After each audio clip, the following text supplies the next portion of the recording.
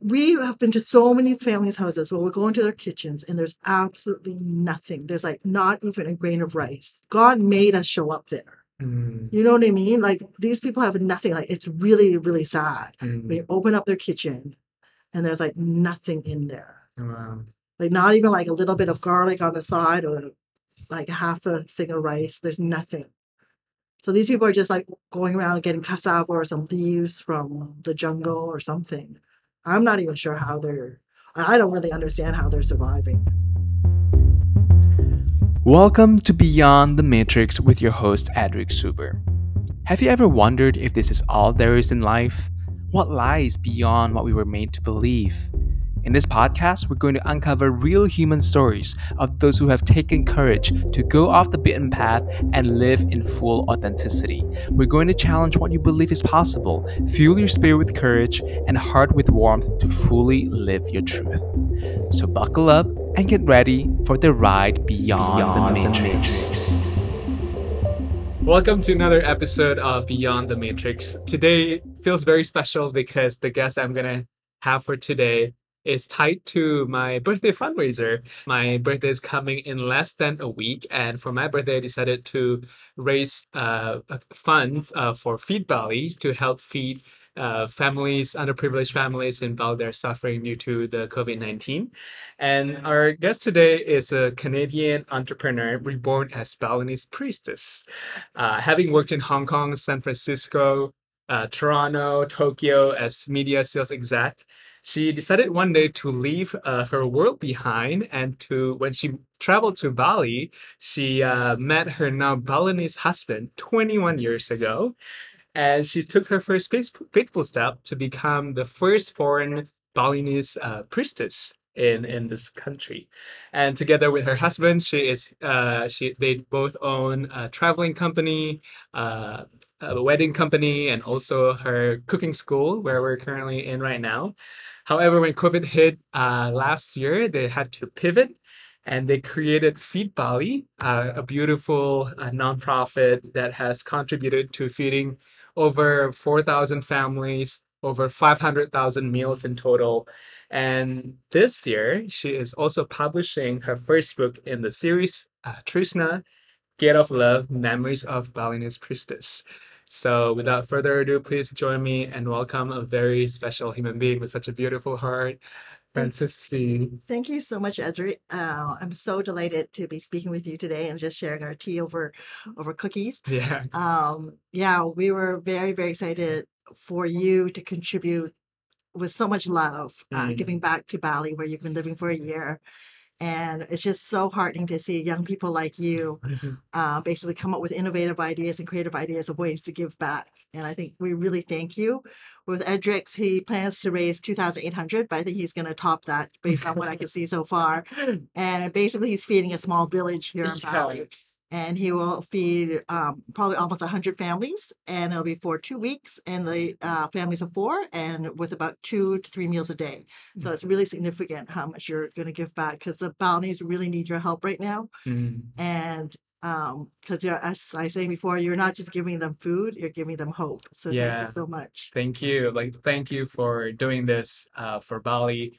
When I was researching on which organization to work with to donate to, I've been doing this for a couple of years for my birthday, and this year I just felt really called to do something for Bali because I just moved here a year ago, and then I felt like since then I have received so much abundance and connections and growth from this beautiful land, and seeing the day-to-day of the locals and seeing the contrast of the experience between what I experienced. Although I'm local, I consider having a very expat-like kind of experience, going to retreats and developing my spirituality and myself versus the locals that I saw during these difficult times. They're having a hard time even to get by to feed themselves, to put mouths in food in their mouth. So that's why I felt really called to your organization. And my friend Gina has also donated to you guys before. And when I looked at your website, I just felt so called to work with you because just from the way you documented everything, the process, how meticulous you are in documenting each money that went into the fund and like how it was used for the family, what food do you get, all went to the spreadsheet. I just like I really trust you and your organization and the impact that you guys have created for this land. So thank you for doing what you guys are doing. You're just giving me goosebumps, Edric, because I think that's exactly true what you're saying, that when people come to Bali, they feel really touched, but they really see a different side of Bali. They see that beautiful paradise that everyone dreams of. And of course, yes, absolutely, that special energy where you can have growth and spirituality and all the beauty that comes with that. But now, because of the COVID situation, a lot of people are suffering that when they weren't before. They were, because about 80% of people relied on tourism in some way, whether they were a farmer or whether they were actually a bellboy or a waitress in a restaurant, because so many businesses have closed. We've been completely closed since March last year. So it's now been a long 18 months. And unfortunately, with Indonesia being a developing country, we don't have the finances to give the stimulus checks like they might do in Western countries like the US or Canada. So people are really struggling here. But we have been so lucky. When we started this with the cooking school, we shut down, as I said, last year in March. And then what happened was that we basically, because we deal in food and because we didn't know what COVID was at that point, it was coronavirus at that point, we didn't know how it would affect the community. We just want everyone in our community to be safe. So we sent our team home with full salary, and then we gave them enough money so they could be safe at home for 2 weeks. And then we shut ourselves up, myself, my husband, and our daughter. We just stayed here for 2 weeks. And I became really depressed, actually. Probably I fell into deep depression because we'd refunded all of our cooking classes, which were fully booked last March. And we have 2 little colleges. We'd also canceled all those days. And the world just shut down, as we know, a few days later after we closed our cooking school. And I just thought it would be a temporary thing. And then then I realized that maybe it wasn't going to be temporary because the world started shutting down and the Bali airport shut down. And then I was really feeling sorry for myself. I have to say that. And my daughter was like thinking, she's rolling her eyes, she's a teenager. So she was saying, Mom, you're being ridiculous. We're fine. And here in our cook school, as you can see, we have 2 big fridges. We have this massive garden full of produce that supports our cooking school. And because we don't have any more classes, what we're going to do with all that excess food. So on Santi's birthday, which was March 23rd last year, I asked family and friends, I sent an email out and said, oh, could you donate $23, which I think it will feed a family of 4 for about 2 weeks. And therefore they can also stay at home. And we're also going to donate all the produce from our garden, like lemongrass, galangal, lots of immune building spices. And we sent that out. And overnight, like I thought maybe we're going to feed the 20 families around our cooking school. Yeah. And then overnight, it was pledged about, I think, 30 million, which is way more than we expected. And so we're like, wow, this is a lot. And then it just kind of snowballed from there. Yeah. So, and then because people like you and so many amazing donors like Juna, like you mentioned, so many people within the Bali community, as well as all over the world. So all the tourists who've ever been to Bali, like tons of Australians, Europeans, Canadians from all over the world contributed and have been doing so and continue to do so to this day. So 18 months later, you're right, we've fed 4,555 families as of yesterday. Wow. And we go all over Bali to help those people who have been affected by COVID the most. So it could be even a young couple who might be both working tourism and they have young kids at home and they might be renting a small house in, let's say, Sanur area. And both of them are now unemployed for 18 months. So they would have had to go back to their original village, and maybe they do some farming if they're lucky enough to have some farmland in their home village. But many people are not so lucky. And if you go to North Valley or East Valley or even far West Valley, these are the parts that are not close to any tourism areas. And they have very, very arid areas. So it's not farmland either. So we're hitting the people who were most affected by COVID, like ones who were in hospitality, as well as the ones who are the most impoverished and living in the worst conditions. Because these people in the most impoverished areas, they would have in the past received something from these people working in tourism. Right. Because it would have trickled down to the village at some point. Yeah. But now there's no trickle. It's completely like a drought. So that's why we're trying to help both ends. Yeah. And in our previous conversation, I like what you said about you're not just giving food, you're actually giving them hope. Because my initial kind of concern that came up was like, oh, what happens after the 2 weeks? Right. Because whenever I try to do good, I want to make sure that it's self-sustaining. It's not Yeah. like just giving people the fish, but teaching them how to fish. Of course. But I really like what you mentioned about this is giving them the hope to be able to just get out of the bed and like figure out solutions for themselves. That's right. So that's what we were seeing. That's what we were. It was very emotional because we're meeting all these families, and they really, Valley, we have been through so many ups and downs. We have bombing, we have Mount Agung erupting, we have this and that and everything else. Yeah, you've seen it all in those. Like, okay, bring it on. So the Balinese here are very, very, very resilient, and they're very patient and accepting of whatever, I would say, crap happens. So they were thinking that, this is going to be maybe a couple of months and we'll be okay. So they really weren't thinking that it's going to be for a long time. And I would say the people that we first saw, they just thought, oh, thank you so much for the food. And they're so grateful. Like, I have to tell you the most beautiful story. Well, we gave to 3 families, the 20 families around here. We were giving everything in a wheelbarrow because it's just myself adding in Santi at the beginning. And to put all the food, we had to fill a wheelbarrow, and we would go from house to house. And when we went to the 3rd house, we gave them their stuff. And then we had to come back here, refill the wheelbarrow, and go to the 4th house. And when we went to the 4th house, the 3rd house had actually given half their food to the 4th house. It was in their kitchen. And I was just so astonished. Like, I seriously had tears like rolling down my eyes because I couldn't believe these people, like, without even a thought, because that took us like 5 minutes to do that, immediately gave half what we gave them as a gift. So, like, it was so beautiful to see. Like, that was our 3rd and 4th family. Can you imagine the effect on us, right? We're like, wow. This doesn't really mean something. It's almost like, as I would say, a sign from God, like talking directly to us. So I thought, you know what? It's not like the food was going bad. It's not like, they had some extra to give away. They just immediately, without question. Yeah, the sense of community is really strong here. It's really strong. So that was so beautiful. And when we show up in villages, like the local volunteers chose the families. And they'll know about it maybe the day before that we're coming, because we don't announce it in advance, because we don't want people to be upset or long lineups. And we just want to show up and give the food. And so when they get the food, they cannot believe it, because we give, as we said, 2 weeks.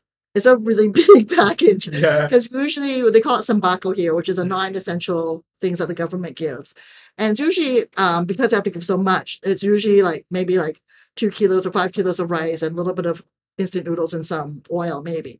It's not like bags and bags of food to each family. So they're quite shocked when they receive it. And I think it's really memorable to them because it is so significantly different. And also because we're getting all the fresh produce. And the reason why we want to do that too, not only because of the immunity, but we saw that as another way to support Balinese economy, the local economy. So we buy directly from the farmers in Kintamani and also from the local markets. Like, just like you, Edric, like so many people come up with ideas.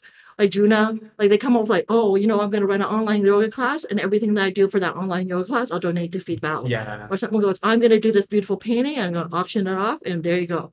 Or someone does a raffle, and they raise, like, someone just did that ceremonial shop.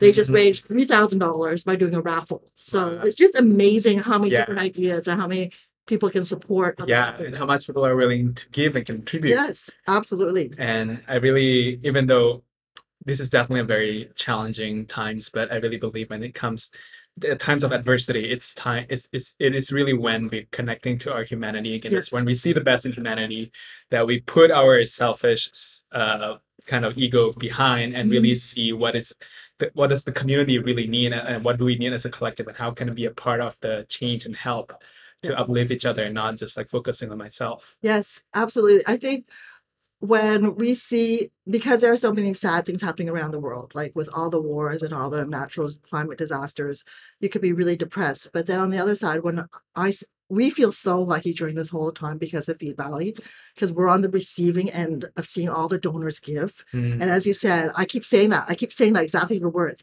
This is humanity. This is like one human giving to another human who they don't even know. They're across the world. They're just like sending money here to help feed another family, because they know that if they're in that situation, hopefully someone will step up and help them. And I also think this is the karma of the Balinese people, because many, many people wrote to me and said, oh my gosh, I love Bali so much. It really affected me.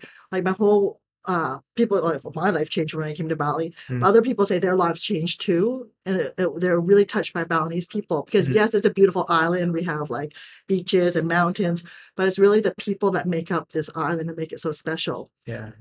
And so when I see, especially the hospitality people who I see them, I say, this is just your karma coming Yeah. back to you because you have given so much in hospitality. You've taken care of guests so well for so many years. And you know what? This is just a small gesture of thank you to Yeah. you. So it's all just coming around. Yeah. Yeah, it's Right. really beautiful. Yeah, like what goes it's around, like Yeah, because all these people have been touched by people in Bali that's before, right. and now when they see opportunity, they, Yes, they feel like that call to give back. that's right. Yeah, and I want to hear more about what keeps you going to keep doing this, because like you said, you were running your cooking school and Yes, you were in the hospitality industry and you were yes, heavily impacted by this as well. You had to shut everything down and to yes. focus on this. I think that seriously, I think Feed Valley is what's kept us going. Because first of all, we had enough savings for like 3 months. And then in around the end of April, we were just spent. Like Adi, Santi, and I, we were going at the market early in the morning. We'd pack in the afternoons. I mean, pack in the around lunchtime and then distribute it in the afternoons wherever we were going. And by April, that was about a whole month of giving. We were completely spent and we actually wanted to stop because we thought, we need to pivot and make money for ourselves. Mm. Because at that point, 100% of the donations was going towards the food and we were just eating up the cost of transport and our time didn't matter. We just wanted to volunteer that. And when we wanted to stop, we said, we're going to use all the donations that we have so far and we distribute probably until mid-May. When we put that on our socials, people just started calling me and emailing me and saying, no, no, no, no, no. You're Mhm. supposed to take a part of this for your survival. Yeah. We understand. We never expected you guys just to do this forever Yeah. and not eat yourselves. We're like, right. so that's why our fund is also we started giving more. We have $30, so we can also support a whole team. So we had 6 wedding event organizers, and drivers who became our core team, Yeah. who are all unemployed, and we all take a survival salary. And it's only in total 10% of the total fund. So out of a $30 donation, $3 goes to the funding of the staff and transport and logistics. Mm. So that's how we survive so Right. far. And the other way I'm trying to survive too is this book. So I've been meaning to write books for a long time, but because of the pandemic, I've had a lot more time on my hands, even with Feed Valley. Mm. So I've actually put my head down and written the book. And it's on its final stages of just coming together. And I'm going to be publishing it on October 10th. So we're hoping that will be one source of income for us to survive because we really don't know. With all the uncertainty, we don't know when Bali will open. Mm. I mean, every time we think that Bali is going to open, we go into another lockdown. So it's been lots of up and downs here. And it is really hard. You're right. It is like there's a lot of you can feel even when you go see the people, there is a sense of despair. Yeah. But when we come together, when you see everyone getting like the food and everyone working together, and even when our team is packing here, there's so much laughter. Yeah. And I say to our team, I'm like, God, if you guys weren't here, I swear I killed myself right now.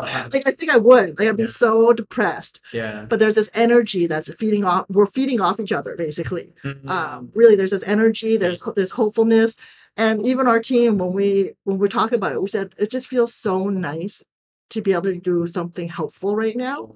To be able, like, you know what I mean? It's just it makes you feel like seriously, if everyone just did something helpful, they would be so much happier. I think that is the key to happiness, actually. Oh my God. Yes. I really do. Yes. Like we feel guilty because we feel happy.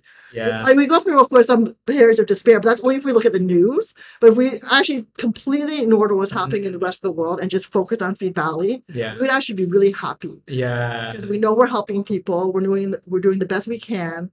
And we know that if we just keep going, this energy will just keep cycling, and we're able to keep helping people. We know that. Yeah, that's the key to happiness. Yes. In life. That it took me. So it sounds so simple and straightforward, but it took me so long to figure out.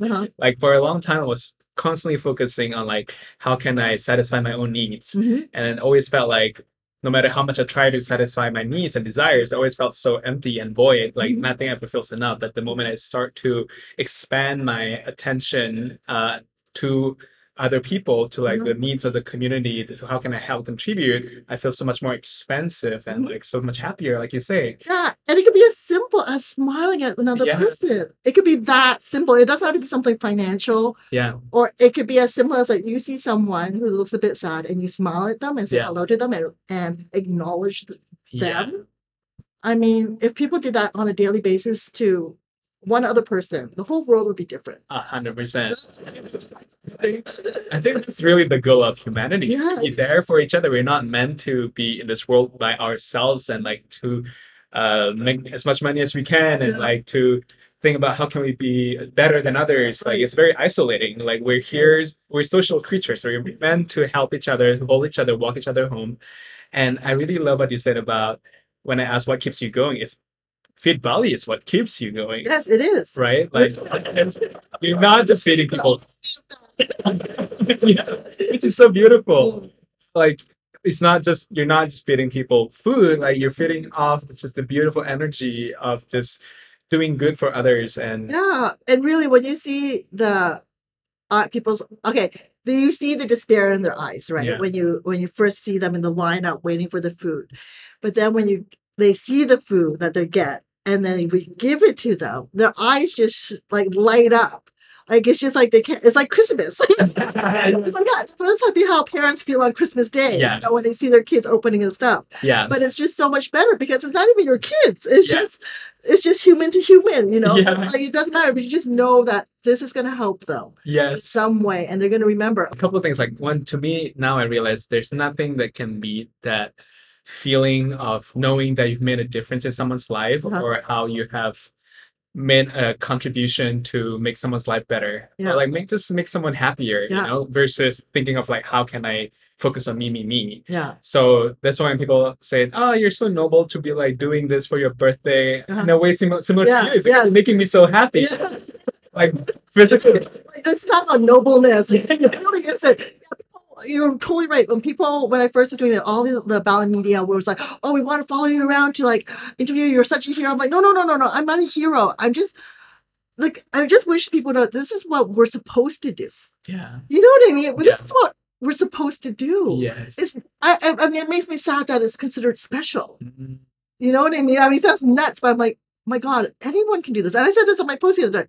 Anyone can be a hero. If you think this is hero, you know what?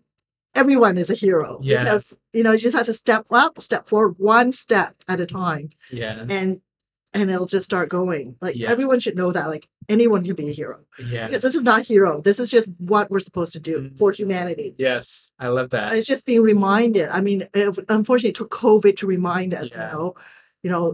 look around you, see what needs to be done. Yeah. Not just for like people who are hungry, but see what really needs to be done for our world so that we can make it a better place. How we can connect, how we can clean up our rivers, how we can keep our environment clean. All these things are important. Mhm. But how, like, we all think about it, we're all conscious about it, but actually putting into action to do something about it. And I see lots of that action happening here in Bali, even with river cleaning and other people giving food. It's amazing, actually. Yeah. This time is just a beautiful reminder to really connect with what really matters in our humanity. Like, because I think a lot of people these days are so detached from the essence of what being like human really means because of we're so sucked into the consumerism, like capitalism and all of that crap that like really takes us away from what's really important. Like at the end of the day, when you're at your deathbed, like what do you remember?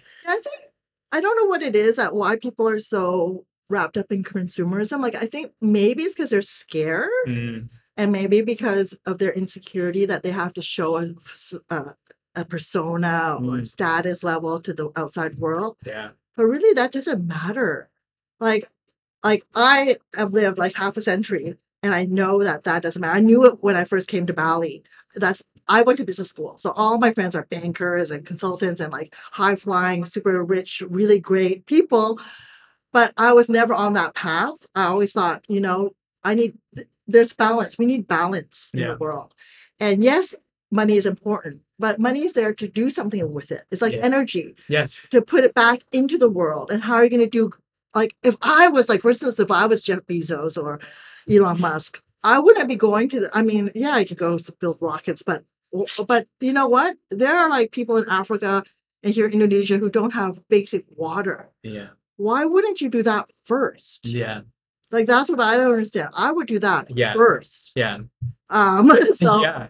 That's a good segue because I really want to zoom out and see the life of Francis, like the life journey. Because, like you said, this is what we're supposed to do to hold each other, to like help one another as fellow humans. But unfortunately, it's not the common mindset that majority of people have today. Right. So I'm curious, what happened during your lifetime that started to shift your consciousness, kind of shape and mold this of compassion that you currently have?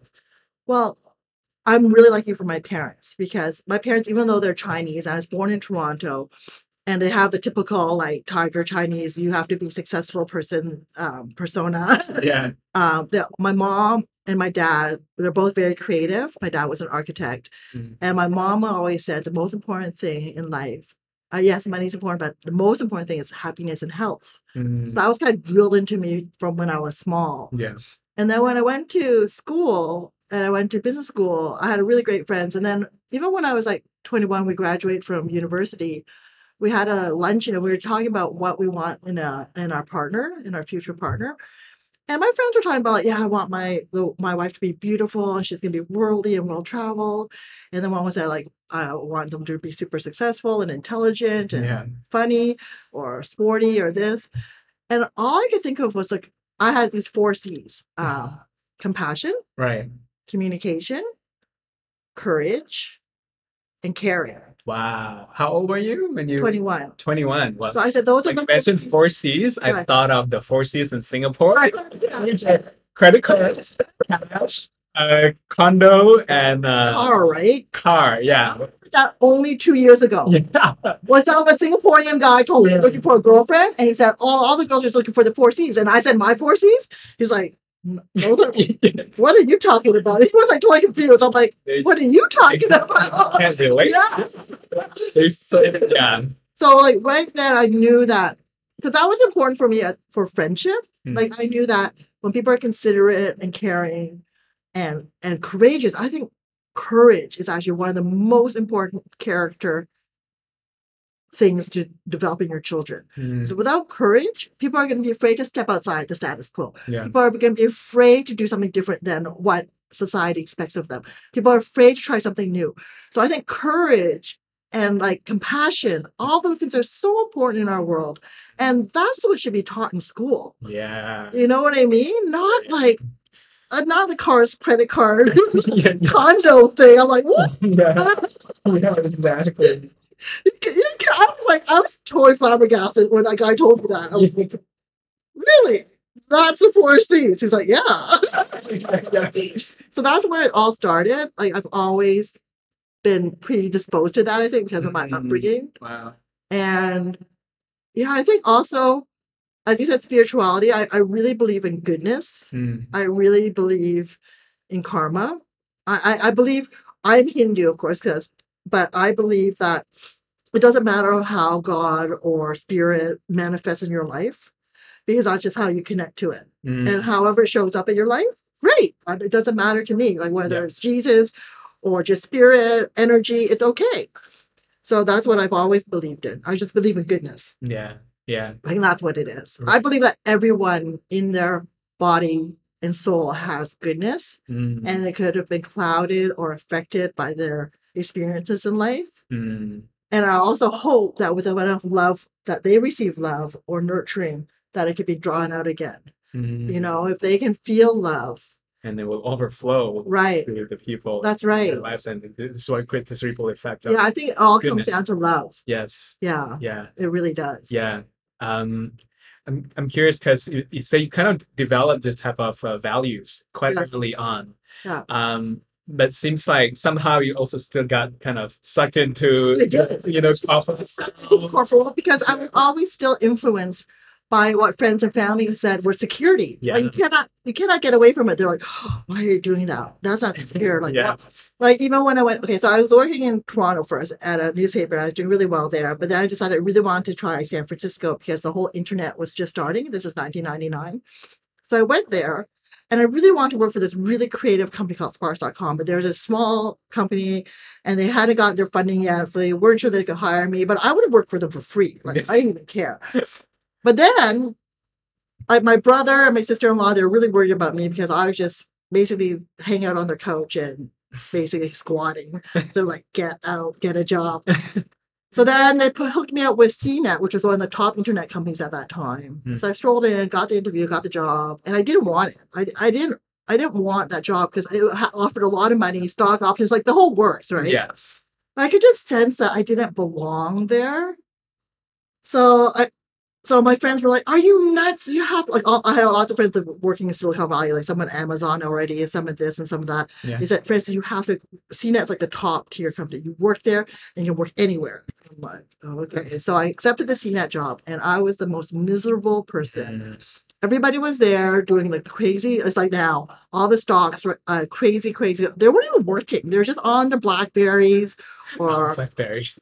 it was. And my director wanted me to have a Blackberry. She's like, "You're the only manager that's going to have a Blackberry because I want you like totally connected." I'm like, "I don't want a Blackberry." Yeah. She's like, "Why not? I'm giving it to you because I'm already so connected to you. Like you can call me. You can email me anytime. I don't want that thing. You guys don't even talk to each other anymore." Yeah. Like, that's what I said to her. I did not want that Blackberry thing, right? Yeah.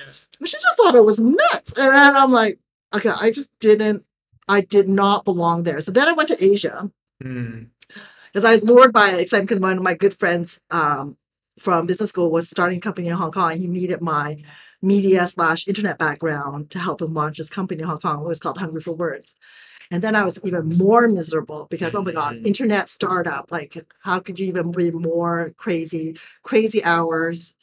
And then I realized at that point, that's when I totally burnt out. And that's when Adi showed up, which is my husband now. And I met him on my third day in Bali on October 8th, 2000. And that's what my book's going to be about. Yeah. So my book is about that.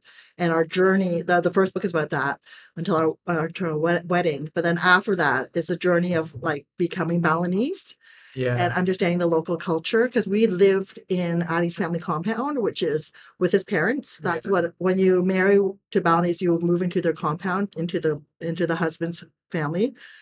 And that experience, and then how we became a Pumangku, which is the temple priestess, which was a long process, basically from 2010 until 2016. Yeah. That was a process just to become the Pumangku. And it wasn't something that was chosen. It's something that God chooses you. It's very, okay, so in Bali, the ways you become Pumangku, a holy person in a temple, is it's different in different villages, but in Kerobokan, it's through trance. So the God actually goes into your body and you embody that God. So my God happens to be Barong. It's a tiger. So it's like a mythical creature. Yeah. And Barong actually fights black magic and is a white to the black. Rhonda is a black. So it's always just balance in Bali. That's why we have the black and white check cloth. That's why we're always giving offerings to the shrines as well as to the floor. So everything about Bali is about balancing. Because we believe there are both light forces as well as dark forces happening all the time. So we're always trying to appease both. Yeah. And that's, so that was a process. And doing that process, I had to be really, I did not want to be a holy person. Like there's, I was about to ask, like, that was quite a big leap from the internet scene to like becoming a holy person. Yeah, like that. Okay, first of all, I didn't know what was going to happen to me. We thought I was really, really ill from 2009, 2010. I had all these strange things happen to me. We kept going to doctors. And then finally I had this really bad session where it was like I had a stroke where my face was completely twisted. And then we went to Balinese healers here and they basically said it was black magic. It took it out of my body. But Adi didn't trust any of this. So Adi is a very modern Balinese guy. Yeah. And he decided to take me to Singapore, which we did. And we spent 3 weeks at Gleneagles Hospital doing every single test up and down. We spent thousands of dollars, like all our savings. And there was nothing wrong with me. Like, it was crazy because we had done the CT scans with a New York doctor who was here at the time, a friend of ours. And he looked at it, he's like, "This is really weird because your symptoms is like a cross between a tumor in the brain, stroke, and epilepsy. Wow. Because he's a stroke specialist, this New York doctor. Yeah. And he's like, it makes no sense. What? I can't even diagnose this. And his sister has epilepsy. He's like, this is crazy. So they said in Singapore, the doctors wrote on my medical reports, this could be something spiritual. Because Adi had recorded me during trance. The Singapore doctor wrote that this could be something spiritual. Yeah, Singapore doctors were educated in the UK. Yeah. The top Singapore doctors wrote that this could be something spiritual. I mean, that's your diagnosis. They're like, yeah, there's nothing medically wrong with you. So that was great. So then we were fearful. So we actually considered either moving to Singapore or back to Canada or somewhere else just to get away from this world, this magical world that we didn't understand and it was making me sick. But then I was like, you know what? I'm not doing that. I'm not letting someone, because we just bought this land where the cooking school is. And we had these dreams of what we're going to do for the future for our daughter. I said, you know, I'm not going to let these forces stop me from my life. Like, I can't. So that's where the courage comes from. Yeah, talking about courage. Yeah. You have to be brave and just, you know, when life throws you like something bad like that, you just have to fight against it. So that's what I did. I learned how to protect myself. And then I was fine. I learned how to protect myself and I was fine for a whole year. Wow. And just before my daughter's big ceremony, I became sick again. The same symptoms again, like a stroke. And this time we went to the healers here in Ubud and they didn't know what was wrong. They couldn't take it out. They said, this is something different. And then so we went to a top healer in our village, actually. Top healer here, his name was Ratu Aji Sudikska, and he was in Kerobokan. He actually lives a 3-minute walk from my house in Kerobokan. This is our new home, but our family home is there. And Adi had never brought me there because going to a Balinese healer here is not like going to a private doctor's office or it's not like you have any privacy. It's an open compound. Right. Everybody's waiting together, and you see the healing. So if it's something magical or spiritual, you'll see people screaming, writhing on the floors, freaking out, throwing up. It's gross. So Adi had never wanted to subject me to that in our village. Like that's why we'd always gone to healers everywhere else, in Kuta, in Ubud, somewhere else. Right. But Adi at this point was desperate because the whole band of healers that had helped me back in 2010 couldn't do anything now at this stage. So we went to Ratu Aji, and the second he saw me, it was this long, crazy thing that happened, but whatever was inside me jumped into Adi, and it was like we were having a feud. And all of our neighbors were waiting to see Ratu Aji. I was fast forwarded to the top front of the line because I was dancing I was in trance. Right. I danced into his compound. And it was, okay, we'll see you right away. You're dancing. Yeah. And he's like, why are you dancing like that? And I told him how I felt when I was dancing. Like, it feels like I have to go shake my head. He goes, oh, you have been marked as a holy person. And I'm like, I just started laughing. I'm like, no, you're wrong about that. I don't even go to temple. Yeah. Like my mother-in-law does that. Like I'm too busy running our wedding business, our travel business, raising my daughter. Like, no, thank you. Yeah. And he's like, okay. And I just said, I didn't go home. So I kind of ignored what he said. I basically paid no attention to that. Yeah. But then I continued doing my business, like our travel business, and we were entertaining clients during Christmas season. I would go to all these New Year's Eve parties and I eat like steak and roast beef, which I always ate. And I would get massively sick, like these massive headaches, which I never had before.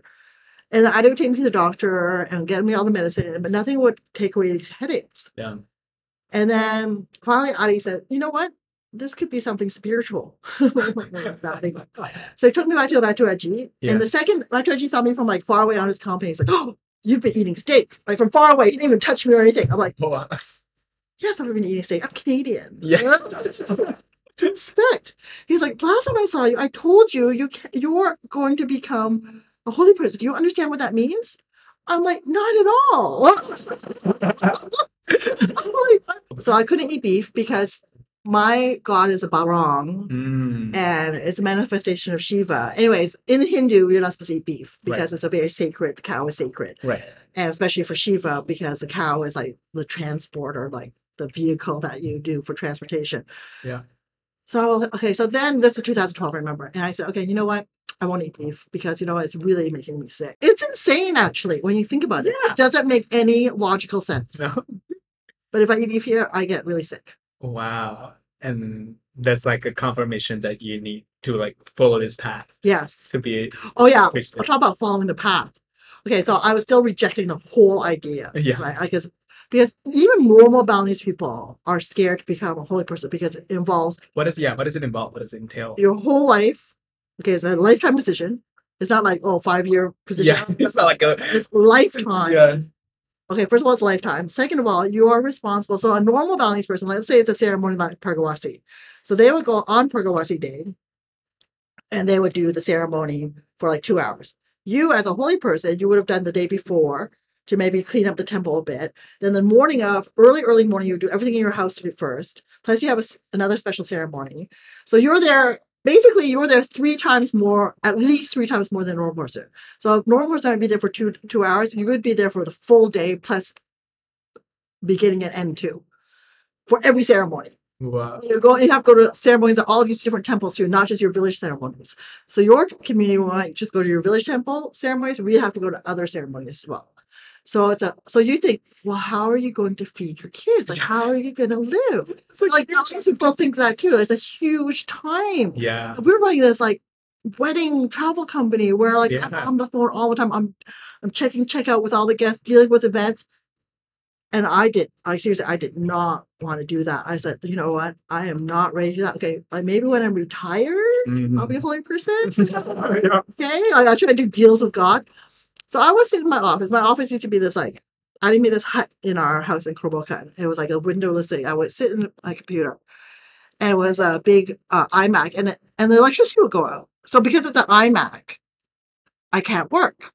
So I come out of my little hut and look around, thinking we've had a blackout in the village. But then I could hear the stereo or TV from a neighbor, and I go to other side neighbors. So everyone else's electricity is working, just not mine. Because you know what? I was supposed to be at temple, but I'm not a holy person yet, right? Oh my! But I'm not going to temple, right? Because I think work is more important. Yeah, because I'm Chinese. I feel you. So it's like, so then of course, because there's no electricity at our house, there's no way I can work. So I go in the shower, get dressed for temple, go to temple.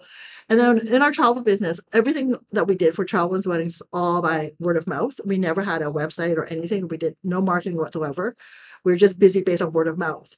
And so when people, let's say you would get my name and say, oh, Frances lives in Bali, you should get her to recommend you. So let's say you say, I want to stay in Ubud. I go, okay, so I don't know you at all. I get your budget, you answer all these questions. And usually I would recommend like 3 different hotels to you and 3 different, your budget.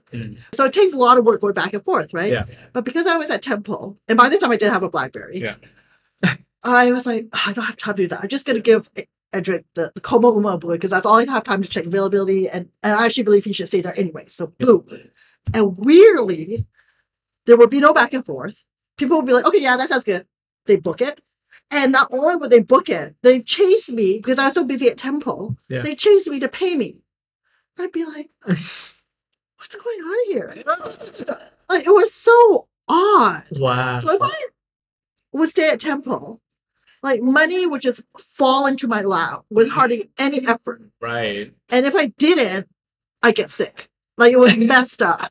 Yeah, because what's in your mind was like, if I didn't have time to like work, then like I couldn't make money to like feed my family. Right. But now if I just go to the temple, the money just falls on my lap. Yeah, it was really weird. Yeah.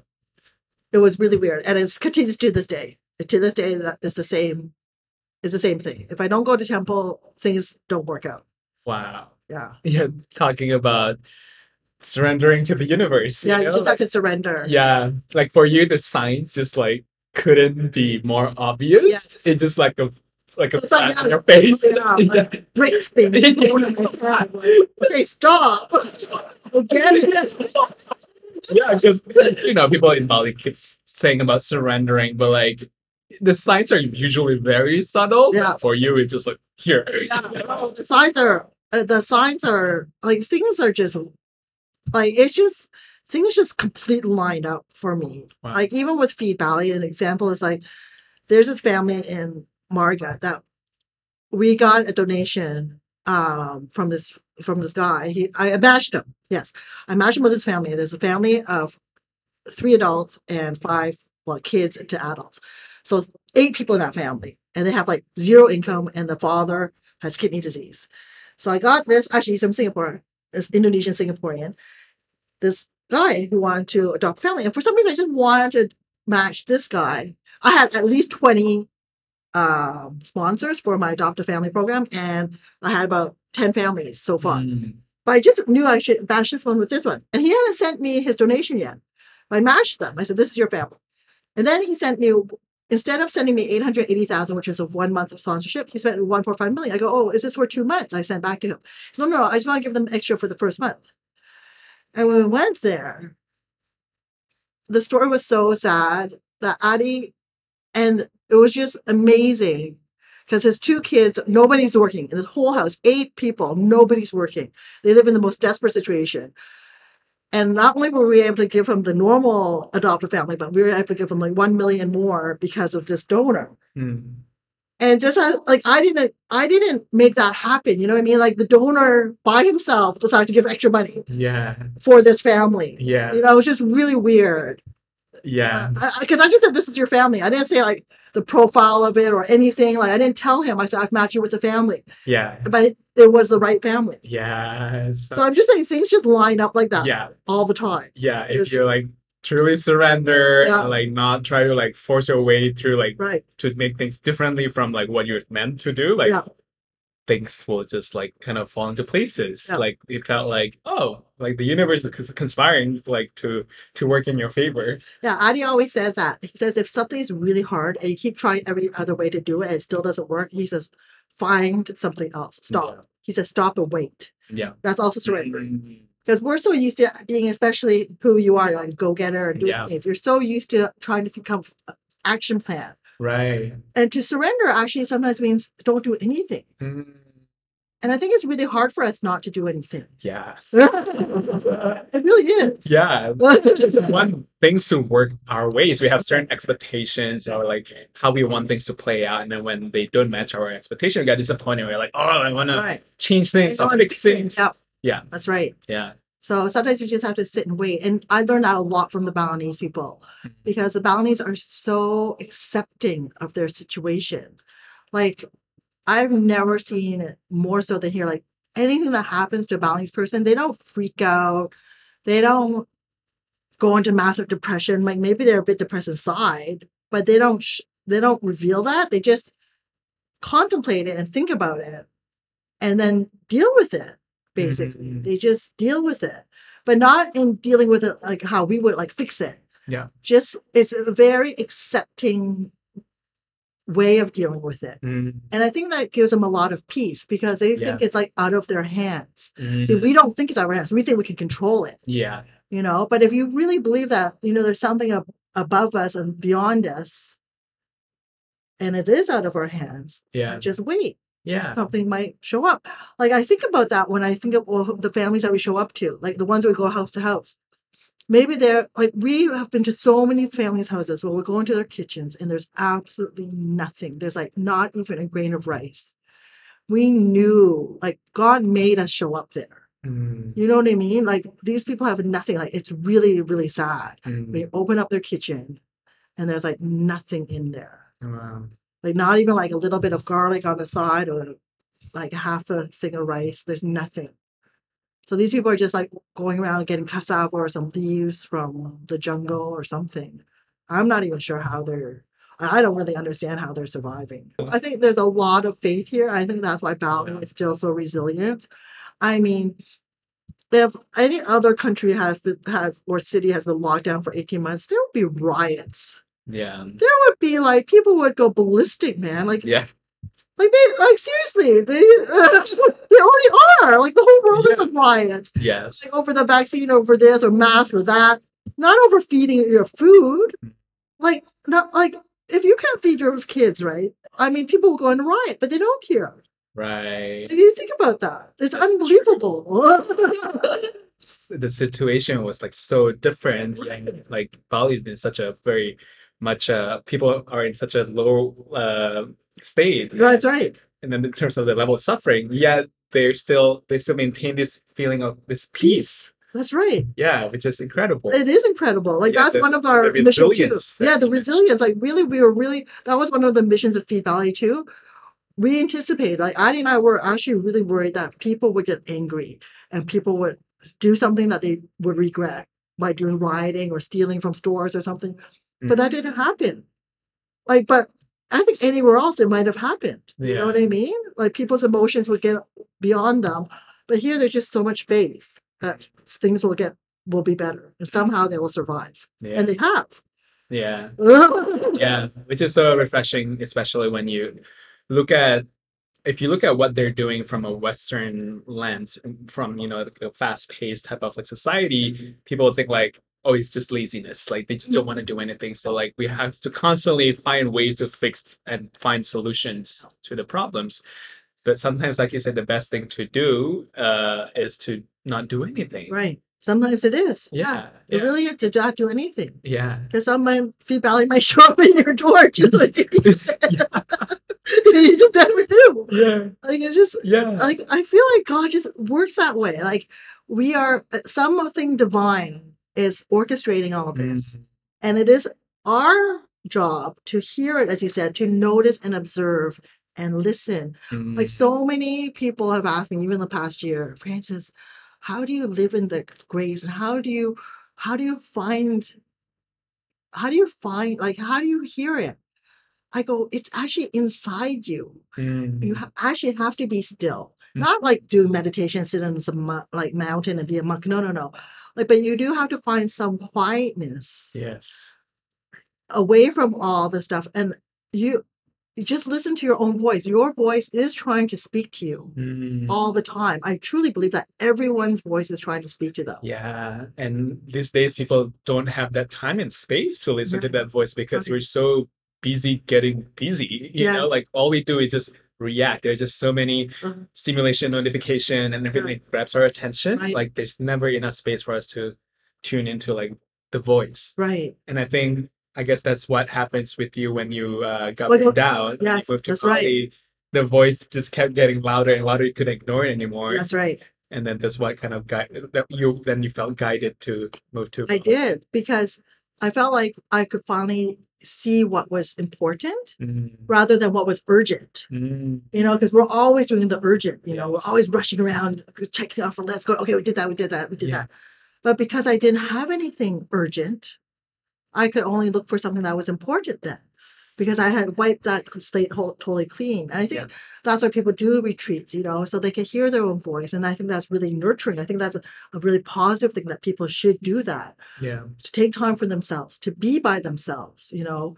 I think that's really important. So that, you know, many people might be afraid to be by themselves because they feel lonely. But I always taught my daughter, you know, you're your own best friend, honey. Like, you are your own best friend, and you'll always be there. You're like, you will always have her. Wow. You know, so if you know that you always have your best friend with you because you are your own best friend, then you won't feel insecure. Yes. Feel like lonely, because you can't when you have that filled up with you. Yeah, that really touched my heart, because I dealt with so much like insecurity and loneliness growing up, because I didn't know that I have my own best friend. Yeah. You know? And I think you're doing such a great job as a mom to raise your daughter to this beautiful, kind-hearted soul, because she was the one who kind of came out with Kid Bali. Yes, that's like volume to the way you raise your daughter and kind of values that you're building when you're raising her. Because I really do see everybody has something to contribute in this world. Everyone's special. Everyone is so unique. And that's what I love about people. You're just constantly surprised by what they might say or do. Yeah. And I think if people just wait, as you said, and they let people do their thing, like, the world is so beautiful when you wait for that. Yeah. You'll be totally surprised all the time. And then life is never boring. And I'm right. I think all the social distractions, like, I even get distracted, of course, on Instagram. I think they're so cool and so vibrant. And it's open. That's another good thing. But you know, but when you look around and you can just see everything around you, there's just so much beauty right in front of you. And I think that's also the source of happiness. If when you're in that moment, that's also Balinese thing. They live in the moment, which is good and bad because they didn't really save enough money. And then also people are also blown away that they can still give offerings. Yeah. Because they still continue to do that every day, morning and night. Yeah. Whatever they have, they'll still share with God. Mm. Like, it's really amazing. Yeah. Yeah. And when I first heard that you were kind of making this into kind of like a social enterprise, that you're taking a little bit of the portion to feed yourself, to kind of give salary to the team, I was so glad, because I was so concerned, like, oh, what about their well-being, like, because No, so many people were so kind when we said that we need to do the online cooking classes or pivot, or maybe I become a virtual assistant or something, like work remotely. People are like, no, you have to continue Feed Valley, because what you guys are doing means so much. Yeah. It helps so many people because, as I said, not just help the family, but it really helps our team. Like, our team loves doing this, as well as the farmers. Like, I can't imagine, like, every time we show up in Kintamani, they're like, yes, you're going to buy 50 kilos of cabbage. They're like so happy to see us roll up. Yeah. We go with different farmers every time, so it all spreads out. Wow. Yeah. I love that, like like a circular economy. That's right. Yeah, and Exactly. that's what I think is so smart about what you're doing, because not only you're feeding families food, but you're also supporting those the economy. families. Yeah, That's so I right. always I put it in my campaign, like, you're doubling your impact by donating to Feed Valley. Yeah. Yeah. Yeah, because we see a lot of people, and there's some other wonderful organizations. But as you said, we don't like to cut any corners. We're just so meticulous in what we do. So we just want to maximize every dollar that you guys give us, So we want, it's just also the Chinese thing, the value. So, getting more value. I spend the $30, these farmers get it, and this family gets it, and our team gets some, So it's all spread out and shared, which is really what Bali is about. It's all about sharing and community. Yeah. So seriously, I feel like Feed Valley is way beyond me or Adi or Santi. It's grown to be its own. It has its own life now. Mm-hmm. It's like with a community of donors, like everyone helping each other, everyone coming with ideas. It has just become its own organism. Like, I know it sounds weird, but I really do feel Feed Valley has become its own thing. Like, we support it, and you support it, and that's what it means. It's been supported by so many people, and we're all holding it up. Yeah. It's kind of tracing back to like your whole journey of how you developed this depth of compassion to give so much to the community. Seems like from the very beginning you were raised with certain values by your parents, and then even though you got lost somehow, like it got stuck to the corporate world, and then like listening to your voice, and then like moving to Bali, and then really learning the values of the community, and that really reminded you of the values that were so important to you. Exactly. That's exactly what, and you'll see that in my book, the first book. That's exactly the journey I had, because I was still wavering back and forth between the corporate world and what I thought were the expectations that I had to do with myself. I went to business school. All my friends are super successful. I should be that person too. How can I just give up everything and move to Bali? Like, it's just like this is like the time before digital nomads, the time before Instagram. Like, there's no solo woman travelers. You know what I mean? Like, this is 21 years ago. Right. Like, we didn't even have internet here. Like, it was so, everything was so basic here. So it's not like today where this might be more of the norm. It was really what my family and friends probably thought I was crazy. But it really just forced me to look at myself and really figure out what was really important and just listen to a voice. Like, because I have friends who would be like, oh, I have to make my first million before I'm 30. And they did it. Like, they're really successful and did it. But when they said those things, it would actually hit me like, is that important to me? Like, I never even thought about making a million before I was 30. So because my friends showed me that, it showed me what I didn't need. You know what I mean? And also, my mom always said, put yourselves in other people's shoes. So when I met people in Bali here, I met Adi, and I could see how kind they were and how they didn't have much, but they had so much. Right. And I was thinking, we're all messed up. We think that this is having a lot, but actually they have the most. And I could clearly see that. Right? It's like when I used to walk around Canada or Hong Kong, I used to like walk around with smiling and laughing all the time. And people would tell me I was too loud. People would tell me I was laughing too much. And isn't that odd? Like when you think about it, Yeah. that it's not right to smile and laugh. And like, like if you're just like seriously, if you're in Toronto and you're like walking down the street or sitting in the subway and you smile at someone, they would just think you're kooky. They would not think you're friendly. Wow. It's just really weird perception that the world has now. People are afraid. Yeah, like you're supposed to fit into this box and like this strict, like a straight Yeah, jacket. just be serious. Don't be too much. Like, don't be too happy. Yeah, don't be too sad either.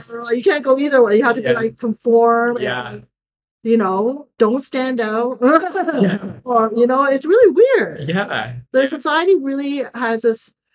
I don't know what happened because, we went to the 60s and there's the hippies and rock and roll in the 70s and the 80s it had like mod and like, I don't know what happened in the 2000s. It became so, as you said, materialistic. Yeah. If they forgot about individualism almost, and also community. Yeah. They both forgot individualism as well as community at the same time. And I don't know how they did that, but they did somehow. Yeah. It's like weird. Yeah. And I was in there. I was in that sphere of when your friends said, "Oh, I want to make my $1 million before 30." I was like, I had that goal too. Yeah. And because I was so deep into this matrix, I never even questioned like, why do I actually want it? Right. Like, just because everyone wants it. And then I was, oh, that's so cool. I have this FOMO and like, okay, that's the benchmark for success of how what does it mean to make it in this life? But I never really questioned, is that really what I want? Like, what's next after I make that money? Well, another friend, also when I was just before I moved to Bali, this is way back 22 years ago, she was also highlighted something to me because she's also super successful. But she said to me, Frances, you seem really happy. And like, I always have all these goals and I always achieve them. She does. She's super successful. But every time I achieve them, I don't have happiness when I achieve it. And I don't understand why. She goes, I go, well, do you appreciate what you've done at that point? She goes, no, because I'm on to the next thing. I go, well, that's why. Because you don't even celebrate what you've done. Just stop, pause, and appreciate. Accomplish. So that's another part of happiness, appreciate and being grateful for exactly what you have at that moment. And I see that Balinese people have that a lot. Yeah. It's so messed up. The society just gets it all wrong. Like we've all been chasing after all this like materialistic success and like what for? And then you get sad and like you feel empty and you should because you think it should fill you up, right? Because you've achieved it. Yeah. That's the conundrum that you have. You're like, okay, I did it. And what now? Yeah. Right? You don't know what to do with that. Yeah. Because you didn't know why you wanted that goal in the first place, as you said. Like, you think you know. And like, sometimes it serves a really good thing. Like, I mean, if you do that and it gives you the freedom to do something good with it, then you've transferred that money energy into something good. Yeah. So, but is that pivot that hasn't been outlined to a lot of people yet? The only goal was to make the $1 million. But what do you do with that $1 million? Yeah. And I think now your generation is figuring it out. We're like, oh, we have to do something with that $1 million. Yeah. And that's what I'm excited about because I get that. I think your generation is going to do a really amazing stuff because you are becoming more conscious. Like you're not my generation where it was just like, go, go, go, go. You actually stopped and thought about it. You're like, hey, why am I doing this? Whereas my generation, most of it just kept going and are still going. Yes. So it's totally different. Yeah. I see that. Well, for the audience who hasn't figured it out, the secret in life for happiness is to give back. Yes. It's so simple, but yet so profound, but like people get it all wrong, like what to do in life. So we're coming to an end now and we've talked about, there's so much like wisdom, I feel like in this conversation and to unpackage, but if you want the audience to walk away with something, what would that be? Well, I think listening to your own voice and finding quiet time to do that is really important. And as you said, the source of happiness is giving back. And it could be giving anything, a smile, appreciation to your mom, just saying thank you to something. And I think that is a source of happiness, to be very grateful for what you have. And and give back. Beautifully saying. If people want to connect with you and Feed Bali, how can they find out more? So they can go to feedbali.com is that. And also you can follow us on Instagram. Also it's Instagram. feed_Bali. Mm. And I think you can put it in the show notes. Yeah, put it in the show notes and look out for Frances's book that is coming soon. Yep. Her birthday in October. Yep. And that's under Frances. Yeah. And FRANCES, and the last name is TSE. So I'll have a website done up, and also you can follow me on Instagram as well. Yeah, a guaranteed better love story than 50 Shades of Grey. Um, and lastly, my fundraiser is still ongoing. There's probably about like 9 days left. I'm raising. It's almost there. I'm almost there, guys. I'm gonna publish this episode as soon as possible to gain more exposure.